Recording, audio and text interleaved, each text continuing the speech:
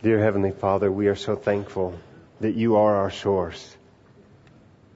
You are where it all comes from and where it all goes back to. Lord, I am so grateful to be part of this body and so thankful for how you have gifted people to do the things that we desire to do on a Sunday morning. And thank you for the worship team and for their hearts and for the sound and for the media and for the teachers and the people that serve at greeters and coffee and Lord, for those that help elsewhere, the financial advisory team. Lord, what a blessing it is that you provide for what you need for your body. So we just, Lord, I'm so grateful for what you do.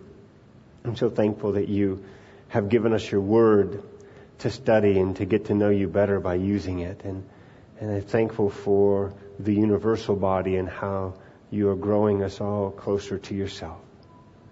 And I just pray, Lord, that you will open our hearts to hear what you have to say today. And I would ask that you would speak clearly through me, Lord, and that you would keep me out of the way. And it's in Jesus' name we pray. Amen. Well, good morning, everybody. It's great to see everybody out there today, and what a blessing it is. Today's been a great day already from my perspective. It's just been astounding. For many of you that know, I am a veterinarian, and I teach at the veterinary teaching hospital at CSU. In fact, I just recently took over as the hospital director, but I'm also the advisor for the Christian Veterinary Fellowship Group, and it's just a real blessing to get a chance to interact with the students. And we're having our annual conference today, so I'm doing my cameo appearance here today. I was in at work this morning and I led the Christian Veterinary Fellowship breakfast, and it's just such a blessing to connect with the people there and to see their hearts. We have two veterinarians that have been coming to this. I don't think they've missed a year in the 14 times I've gone to this breakfast. And one of them has been retired for some time, but he comes faithfully every year. And another one, and they're just so encouraging to me. And it just reminds me how fortunate we are to have Jesus as our Savior and this big family that we're part of. So I've already been blessed this morning, and I've already been encouraged by that, and look forward to sharing what God has put on my heart. And it's just out of gratitude. I'm just so grateful for what God does and for the plan that He has. So we're studying through 1 Peter, and we're almost done. We have today and we have next Sunday, and we're going to complete 1 Peter. And it's been such a great book to go through. It's a book of challenges. It's a book of realities of what's going to happen. And I think it's a book that we really ought to be in the modern church paying very close attention to, because I suspect we're going to get a chance to see what the believers went through during this time that Peter was writing in somewhere between 60 and 64 AD. And I suspect we're going to see more persecution. Times are changing. Things are different than they were. We are going to have the opportunity to shine brighter than we have ever shone in our lives. And because of that, we are going to make ourselves very obvious to the world around us. I hope. That's my prayer for all of us. My prayer for all of us, that we shine so bright that everybody knows who we are by how we react and how we do things. And we had a neat opportunity to talk with one of these veterinarians that's in his mid-60s. He's hoping to sell his practice next year. He started his practice in 1972, so he's been at this for a little bit. And he was sharing with me his struggles and the challenges that it's very difficult to share your faith with employees, because they can take you to court for harassment and other things. And I shared with him, I said, I think it's the best thing that ever happened to us, because we can no longer talk at people. We have to live our salvation and our faith out for people and draw them to us. And when they talk to us about it, it's fair game. Anything is open. For too many years, I think we have talked at people. We share the gospel by throwing it at them. And now we've got an opportunity to live the gospel before them and to draw them to Christ through us. And that's exciting. I have never been more excited in my Christian walk than I am today for what God has before us. And Peter saw the same thing. And last week we finished up chapter 4, and it kind of broke down into 4 parts where Peter was telling people to expect persecution. We're going to see more of this. And that we should rejoice in the persecution. We should be careful to evaluate the cause. Why are we being persecuted? Are we being persecuted because of our Christian faith? Are we being persecuted because we're murderers, thieves, slanderers, and busybodies? Right? We need to be careful as to why that is. And then we need to entrust our persecution to God. So Peter is preparing this body to do this. And now he's changing gears ever so slightly as we start chapter 5. And he's now not speaking as much to the believers as he is to the leaders. And he starts out in chapter 5, verse 1 with a therefore, right? And what should we always do when we see a therefore? We should see what it's there for, right? You should always go back, and that's why I summarized this stuff just before, because now Peter, if you don't get what he's talked about before, you're never going to understand what he's talking about now, and you would actually take this next part of chapter 5 as something completely different, but it's not. So because there's going to be persecution, because there's going to be trials, because God's going to be about perfecting and purifying us, Peter's now talking to the leaders of the church and saying, this is going to happen. You have to be the support and the foundation for your body as they go through that. So he says in verse 1, therefore I exhort the elders among you, as your fellow elder and witness of the sufferings of Christ, and a partaker also of the glory that is to be revealed. So he's now encouraging us. I was always wrong in what exhort meant. I thought exhort meant to point out other people's faults. I really did. I spent most of my life feeling that when people were exhorting, they were pointing out obvious failings in other people's lives. And really that's not the case biblically. That's not what he's doing, but it's an encouragement. I'm encouraging you, leaders. I'm going to come alongside you, and I'm going to encourage you. The elders. It's interesting. I have been so blessed by the plurality of leadership concept that we have here. It has been for me the most astounding experience in church leadership. To see God working through a group of leaders, not a leader, but a group of leaders that share responsibilities together, and that the body we don't move forward on things till God brings us to a unity of spirit. And it has been the most astounding experience I've seen. And it's very biblical, because you see where he talks about elders, in almost all cases it is plural. Peter, Paul, when you see the word elder, unless someone is referring to themselves, they're typically referring to multiple, to plural. And it's a beautiful thing. And I am so grateful that God has brought us to a plurality, because it just works. So he's calling these elders, and sometimes we get the terminology confused, or I certainly did. We have elders, we have bishops, we have overseers, we have pastors, we have shepherds, and those are all the same thing. In the New Testament world, those words are used synonymously. So elder, pastor, all is the same in their concept. And it emphasizes a spiritual maturity. It's not talking about all the white hairs, right? All the gray-haired people, oh, you elders. It's talking about those who are spiritually mature. We all should recognize or know about an elder that was not old, right? Timothy, great example. Paul talks about Timothy, and in fact, as he goes on, and we'll talk about Timothy in a little bit, about being careful. You're young, but you're still a leader in your church. So we have to be careful with that. So Peter's trying to motivate the elders. I'm exhorting you, I'm encouraging you, elders, as your fellow elder. So we get to actually identify with Peter. Peter's saying he is an elder as well, and we identify with Peter, and that's a wonderful thing to identify with for these people, I'm sure, as well. And then he shares his credentials as a witness to the suffering of Christ. He walked with Jesus. Right? This could be a whole litany of things that Peter experienced with Jesus. He could talk about his faith and then almost immediate lack of faith while trying to walk on the water. He could talk about his boldness of, I will fight to the death for you, Christ, and just until this night when I will deny you 3 times. We could talk about all these things with Peter, and Peter's saying he's given us his credentials. He walked with, struggled with, and had all the challenges a man would have while being with the perfect Savior. And the partaker also of the glory that is to be revealed. So he's also then bringing up this anticipation of the future here.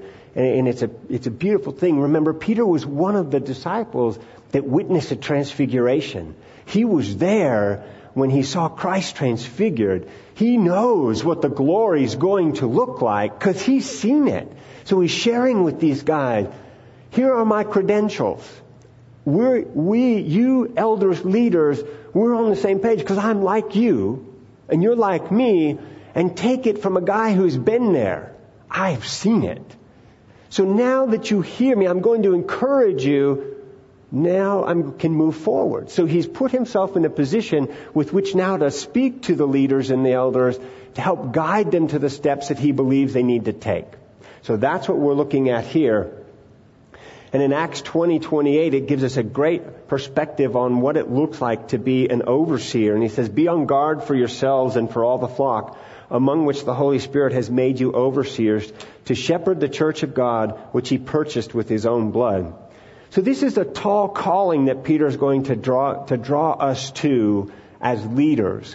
This is something that should never be taken lightly, being in the position of a leader. And in fact for me, it's one that I would be just fine if God said, thank you, you've done a good job, now you can just sit back and relax for a bit. But that's not where he has us. I remember vividly when I was asked to consider being a pastor. I spent somewhere around 30, 40 seconds and said, no. I'm the wrong guy. Right? I don't have training. I don't have skills. I just am not the guy to do this. I'm a server. Let me get in the trenches and I'll work in the trenches with anybody, but I'm just not there. And I actually wrestled with God for 6 months over this. 6 months of saying no. And God saying, it's not no. Maybe no for now, but it's not no. And it's such a blessing to have God knock on your door. And I'm going to encourage all of you, my guess is he's knocking on doors out there. Be ready to open that door and look, because it's astounding. I think the best way I heard it put is that God doesn't call the equipped, he equips the called. And I am living proof of that. Anything you get from me is all God. I tried to be me to start with. It was a royal disaster. But this is the neat part. So as I read these things, I recognize Peter's talking to me in this, and I need to really pay attention and learn from this. So I've looked at Peter's credentials. I've acknowledged his credentials as someone who can talk to me, who has the grounding to now share with me what I need to do. So he's motivated me to begin with. So verse 1 is a motivation. Now we're moving into verse 2 and 3, which are the exhortation. So now here's where it comes. This is where the rubber meets the road, if you will, for the leaders. Shepherd the flock of God among you, exercising oversight, not under compulsion, but voluntarily, according to the will of God, not for sordid gain, but with eagerness, nor as yet lording it over those allotted to your charge, but proving to be examples to the flock. That's a lot. It's a lot to look at this and see what God's expectations are of a leader of a church and what he wants from us to do that. And it's when I look at this, I realize I am woefully inadequate, which makes it easier for me to be humble, which is something he's going to call me to later. It's a lot easier for me to be humble because they don't really bring much to the table, that's what's really a blessing. And God works through all of this. So what do we look like? Shepherd. So the word here is a verb, right? Shepherd. Do this. Be a shepherd. I found a really fascinating fact this week. Do you know that being a shepherd, is limited exclusively to herding sheep? What do you call somebody who herds goats? A goat herd. There's a real word for that. I thought it was the most interesting thing I'd learned all week. So, luckily we're not goat herds, but we're shepherds, right? Herding sheep. So a shepherd, or to shepherd, is to act as a shepherd, caring, tending, feeding. That's what a shepherd does. A shepherd goes out and makes sure and takes care of the herd of sheep. God very carefully chose sheep for us. I would have preferred that He chose horses to represent Christians. Because I work on horses, that's my job. There's something regal about horses that's not there about sheep. There's something realistic about sheep when He talks about us. That we don't have the regality of a horse, right? We just don't have that same perspective as we are growing in our relationship with Him. We truly are sheep. We have a tendency to bunch up. We have a tendency that when we're not bunched, we scatter to all four winds. We get lost easily. We are willing to sit at one piece of grass and gnaw down to the roots and kill it. We do all the things sheep do. But yet, sheep do marvelously well when they have a good shepherd. What happens if you send a wolf into a flock of sheep? They run around right into the wolf's jaws, right? That's what they do. Sheep don't get away from things. They run in circles, right? If you're a wolf, all you have to do is wait till they get tired. You can eat one while your next meal is preparing itself. We do the same things. So God looks at us like sheep because it's a pretty accurate picture. Maybe not one we're always thrilled with, but nonetheless accurate. So He gives us then the concept of the shepherd. A good shepherd is worth their weight in gold to the owner of the sheep. And this is going to be important as we look later, because you see, the people in the body, you're not mine, Dan's, Chris's. You're God's. He's just allotted you in our care for a time. Just like the sheep almost never belong to a shepherd. Most shepherds don't own the sheep. They just take care of the sheep. That's a cool picture, because you realize you can't control them. You guide them. You don't own them, but yet you're expected to die for them. It is the most beautiful picture we could ever ask for from a leadership perspective. So shepherd the flock, love, care, tend, feed. In our concept, we look at that as teaching. So the idea is we teach. We feed you with God's Word. We open it up on a Sunday to Sunday basis, and we teach from the beginning of a book to the end of a book. Regardless of whether it's a difficult passage or not. Regardless of whether it's a passage that we know is going to create angst among your hearts or not. Because it's where God has us and what He has put before us. In Hebrews chapter 13, verse 7, the writer there was speaking to the Hebrews, the Israelites, and he was helping to encourage them to help the leaders, the elders. And he says, obey your leaders and submit to them, for they keep watch over your souls as those who will give an account. Let them do this with joy and not with grief, for this would be unprofitable for you. So we are going to be held as leaders to give account for you. Wow. Can you imagine that? Giving an account for sheep that want to go wherever they want to go and do whatever they want to do. That's why he puts in here, Peter talks about not doing this under compulsion. We are to do this willingly. We are to do this gladly. It's my job to have the right heart and respond to my responsibilities as a shepherd.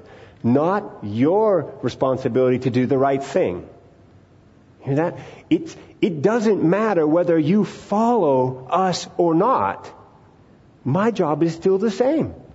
I get no excuses. There is no time when I can say, well, God, I'm sorry, but they wouldn't listen to me. God's response to me will be, you needed to try it harder. It's not up to you to decide when you stop trying. It's not up to you to decide when you've done enough. This is your job. This is your life. This is what you do.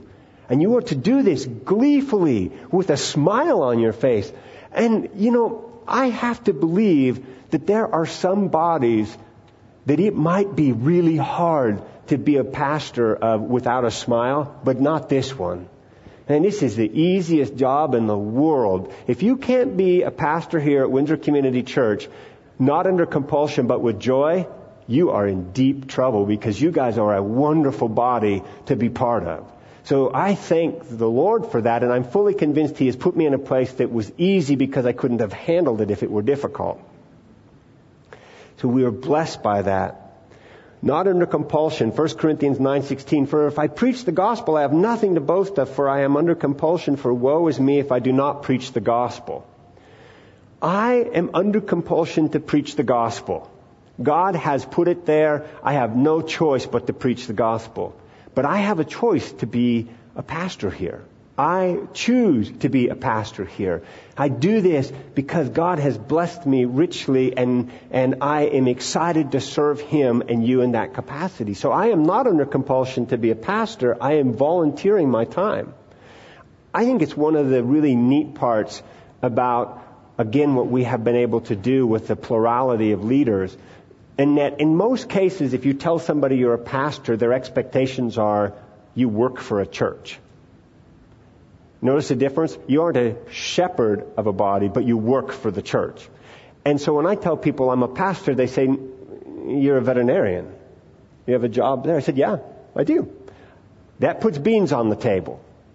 But I'm a pastor. What I do is I am a veterinarian as a vocation, but as a lifestyle, I'm a pastor. And it's a beautiful picture, because I love the concept of the voluntary. Now, by God's grace, we are able to now have Dan on full time, but there was a time when we were all volunteering.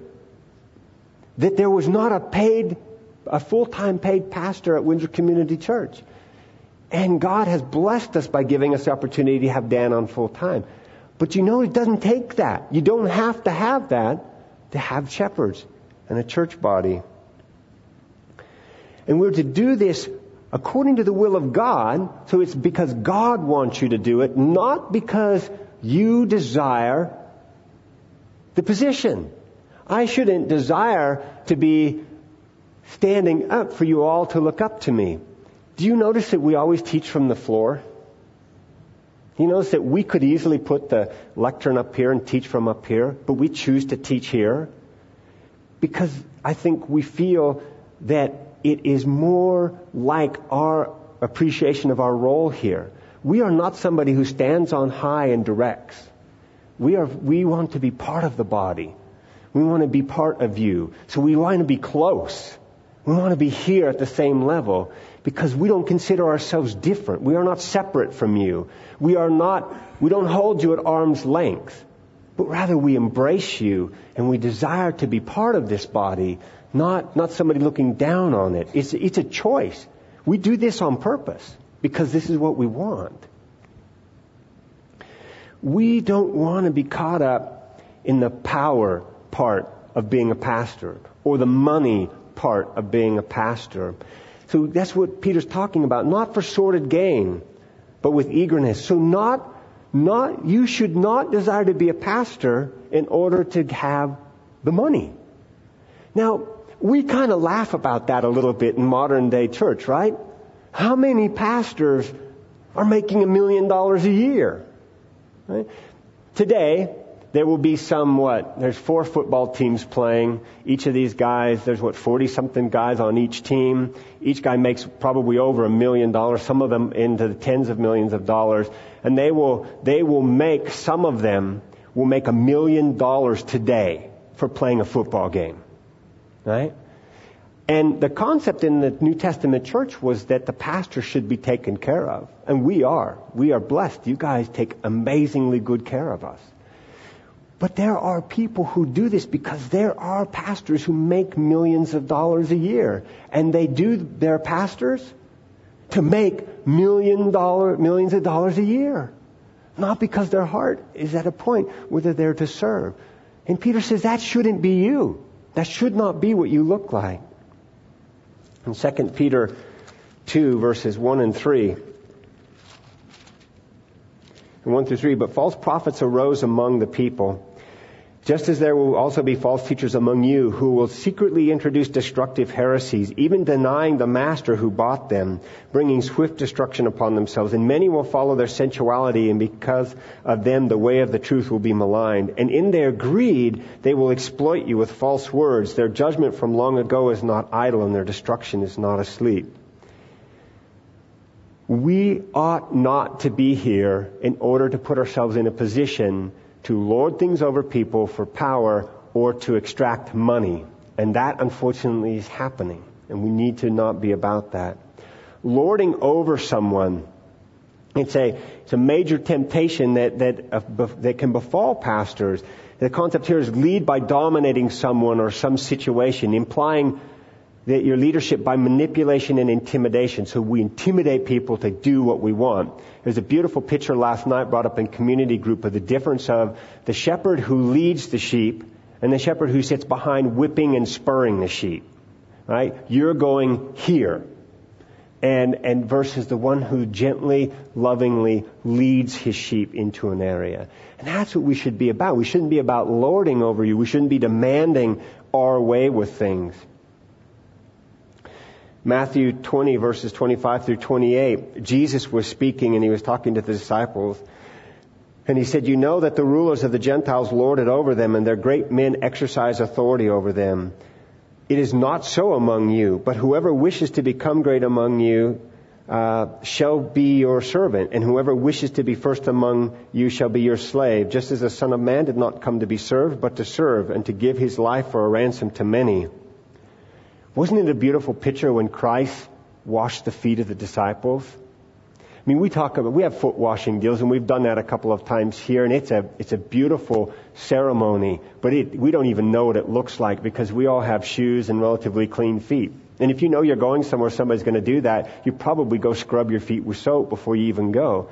But this was a time they wore sandals through the dirt, and you know how they got rid of rubbish and excrement at the time? They just threw it out the window, so you had to walk through this stuff. This was a different world, and when Christ knelt down to wash the feet of the disciples, this was absolute and utter humility and servitude. That is our picture. That's what we should look like. We should never be in a point as leaders where we're too good for that, too good to do that thing. Somebody else can take care of that. We need to not be about that. And Jesus showed us carefully what we should look like because he gave us his example. And for those allotted to your charge, this is a great picture for us to remember that we are just the caretakers. We have absolute and utter responsibility for the body of Christ here at Windsor Community Church. But you're not ours. We are absolutely responsible for you, but we cannot dictate what you do. We do not have authority, if you will, to hold things over you and tell you you will do this and you will do this and you won't do that and you won't do that. We can guide you with God's Word, and we're expected to do that. We're expected to exhort you with God's Word if you're doing something that is outside His will. But we only have the authority, we have the responsibility to help you do right, but you have to choose yourself whether you want to. You are allotted to us. We are responsible for you, but we are not in control of you. And it's a beautiful picture for that. And you should all be thankful for that if you aren't already. That's a really good thing that we are not in control of you. But proving to be examples to the flock, this is a beautiful picture of Timothy. So Timothy was a younger man, and there were some real challenges with his leadership in the church, and people struggled with his youth. And Paul wrote to him to encourage him in 1 Timothy chapter 4, verse 12. Let no one look down upon your youthfulness, but rather in speech, conduct, love, faith, and purity, Show yourself an example of those who believe. That's what we need to be about. We have the opportunity as all believers to be the gospel for people. We have the opportunity to be such a great example that people are drawn to Christ because they see us. And it's why I'm excited that it's becoming more difficult for us to verbally share things in some situations. I work for the state. Technically, I can't even have my Bible on my desk. Right? But I can do far more by being a great example of Christ now, or I am forced to be that more, than I was before when I could just talk to people. But I didn't talk to them so much as talk at them. And God has opened up some amazing doors for us, but it's going to require us to be obvious. And what does being obvious do to you? Okay? Puts a target on your chest. Isn't it beautiful? Isn't it exciting to think that we can have targets? Wouldn't you love to have something that was so obvious that everybody knew you were a believer and you opened yourself for all sorts of persecution and challenges and struggles? Remember we talked about that last week and nobody raised their hand when I asked how many want to be persecuted. But at some level you have to understand it's through the believer with a target on their chest being persecuted and responding rightly to that in joy, in absolute desperation for the Savior and dependence upon God, that lives change. People change because they see that. They recognize there's something different.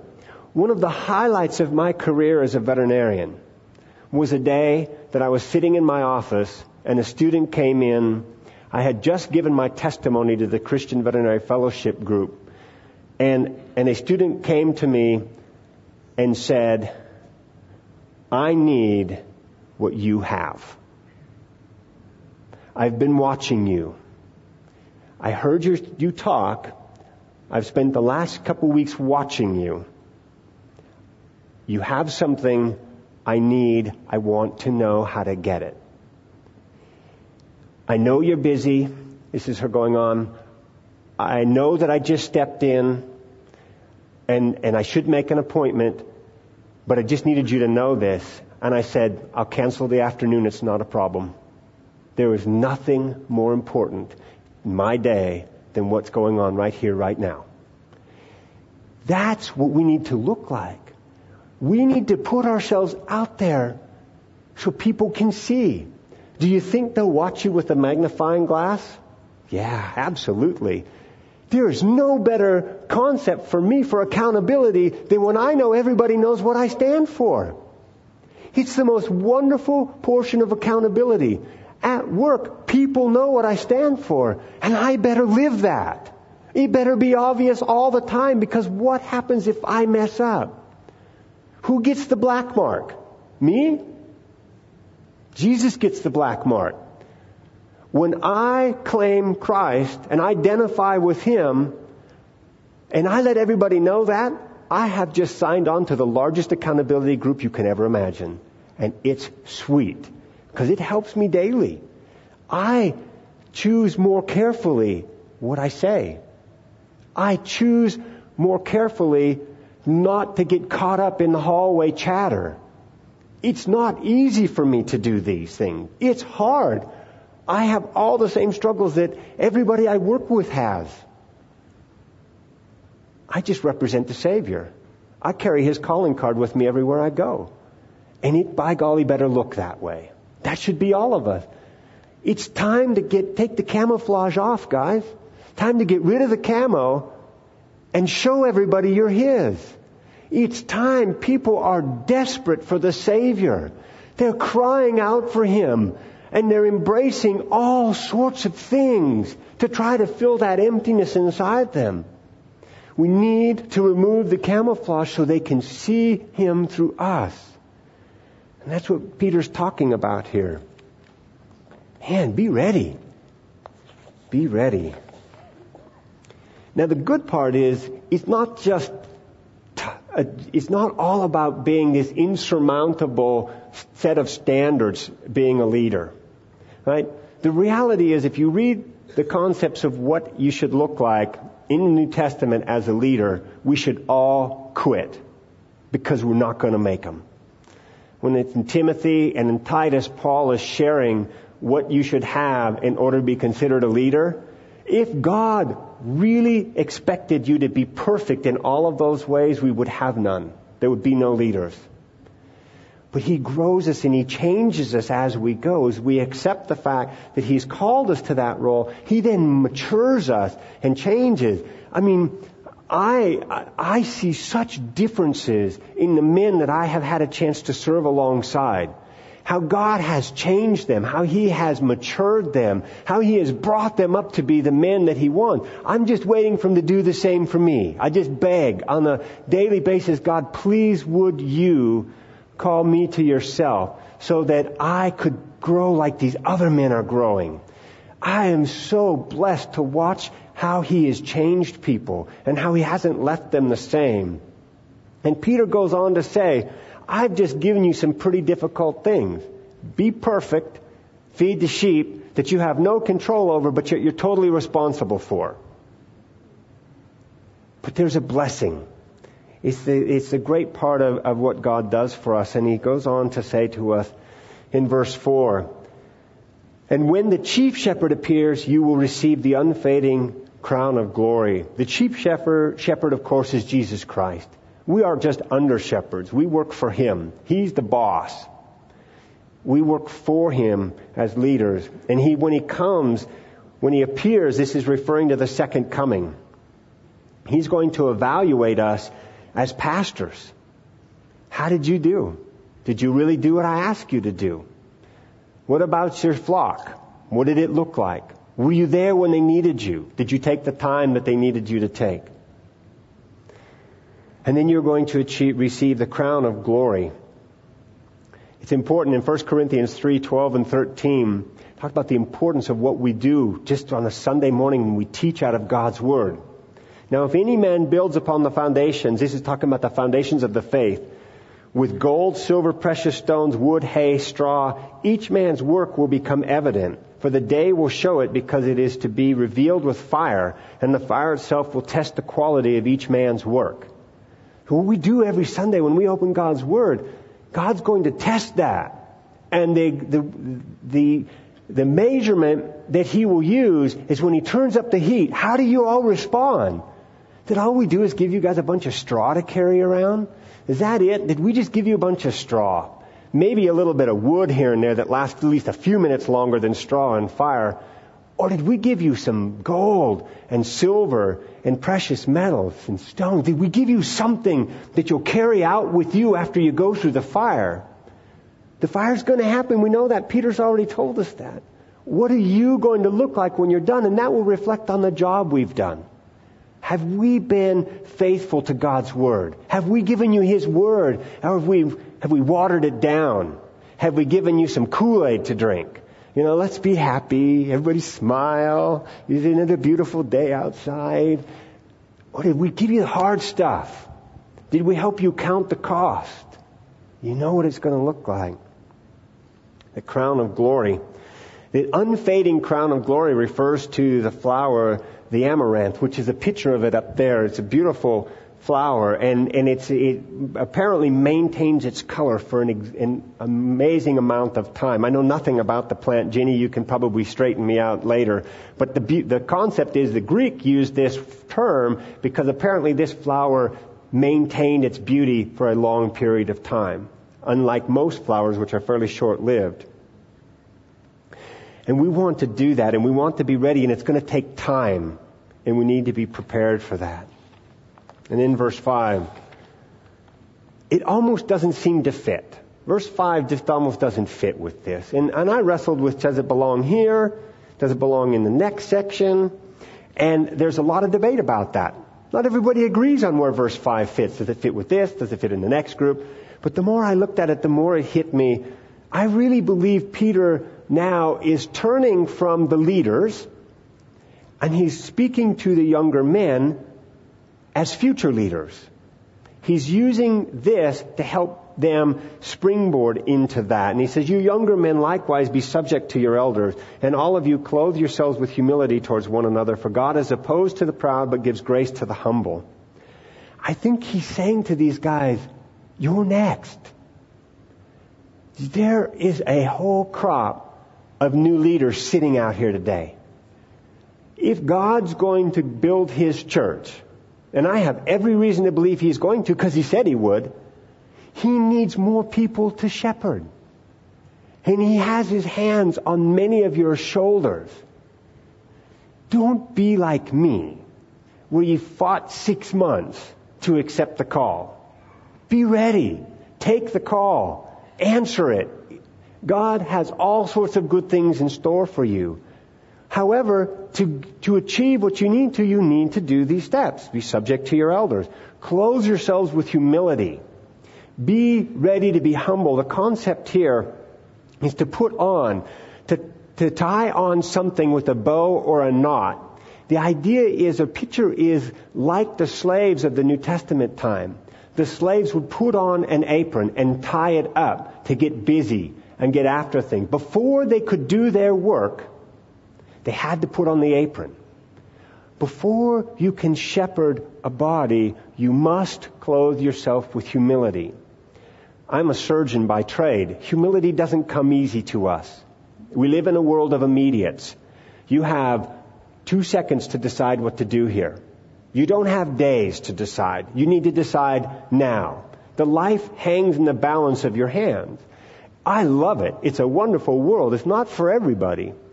But the problem is, and you always hear the concept of the attitude of a surgeon, the audacity of a surgeon, and there are problems with us because you know what happens is most of the time we're successful.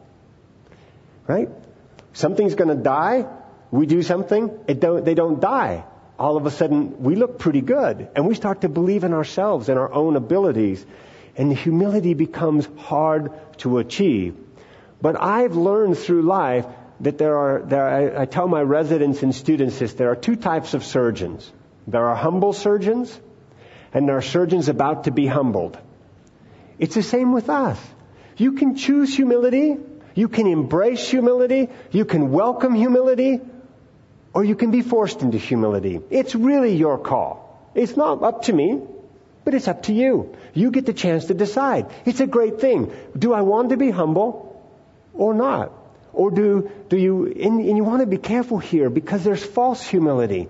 There's the people that go around saying, I am the most humble person. Right? I don't think so. I don't think that works together. Humility is literally a lowly mindedness. I am not too good to do fill in the blank. Nobody in the New Testament times liked humility any more than people like it now. This is not something new. This pride is not something we have come up with. We are sometimes so prideful to think we have, but we didn't. It's been around for forever. Matthew Henry, I think, puts this in the most beautiful perspective. Let your minds, behavior, garb, and whole frame be adorned with humility as the most beautiful habit you can wear. This will render obedience and duty easy and pleasant. But if you be disobedient and proud, God will set Himself to oppose and crush you. Humility is the great preserver of peace. Pride is the great disturber of peace. So when Peter quotes Proverbs 3:34 here, he said, for God is opposed to the proud, but gives grace to the humble. We need to be about humility. So what's it look like as we finish? John 16:33, I believe, sums much of what we've talked about in Peter up very nicely. These things I have spoken to you, that in me you may have peace. In the world you will have tribulation, but take courage. I have overcome the world. Right from Jesus. He's just speaking to us directly here. Peter tells us we're going to have difficulties, but you know what? We know how the last chapter reads. We're not sure what's going to happen between now and the last chapter, but we know what the last chapter says. And in Ephesians 5:21, Therefore, be careful how you walk, not as unwise men, but as wise, making the most of your time because the days are evil. So then do not be foolish, but understand what the will of the Lord is. And do not get drunk with wine, for that is dissipation, but be filled with the Spirit, speaking to one another in psalms and hymns and spiritual songs, singing and making melody with your heart to the Lord, always giving thanks for all things in the name of our Lord Jesus Christ to God and even the Father. And be subject to one another in the fear of God. What's Peter finishing here with?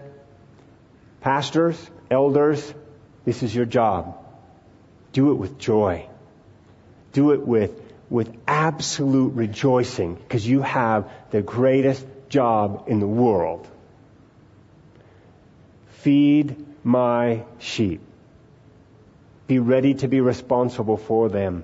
Don't do it in such a way that you would be demanding. Don't do it in such a way that you would be lording over. Now, we're going to fail you in this. I'm going to stand right here now. Dan, you agree? Chris, we're going to fail. Help us not to by encouraging us when we do, so that we know we have, so we can do better next time. Don't run away from the times we fail you. Bring it to us. We'll never get better otherwise. Be ready to answer the knock when God's saying, you're next in leadership. Be ready for that. He's there. I know He's knocking on doors, people here today, because we know we need you to take the kingdom forward. You might be 20, you might be 60. Listen for that knock. And be humble. Clothe yourself with humility so that the world would yearn to have what you have. Let's pray. Dear Heavenly Father, thank you for your word. What an absolute and utter blessing it is to get a chance to open your word. Lord, I feel so fortunate that you have allowed me to do that. I thank you for cutting things straight with us. I thank you for helping us understand that it won't all be roses. But rather, Lord, you are preparing us to run the race. You are preparing us for the unfading crown of glory. I look so forward to being with you in heaven someday, Lord. I know I have not been everything you've needed me to be as a pastor, elder here at Windsor Community Church. But I'm so grateful you haven't given up on me. And I'm so grateful that you continue to grow Dan and Chris and I in this role. And I'm so excited about what you're doing in Kevin's life and heart. And I know there are others, Lord, that you are drawing to yourself. Would you please make them obvious to us? And would you reign supreme? Would you be glorified, Lord? And would you be lifted up on high? And it's in Christ's name we pray. Amen.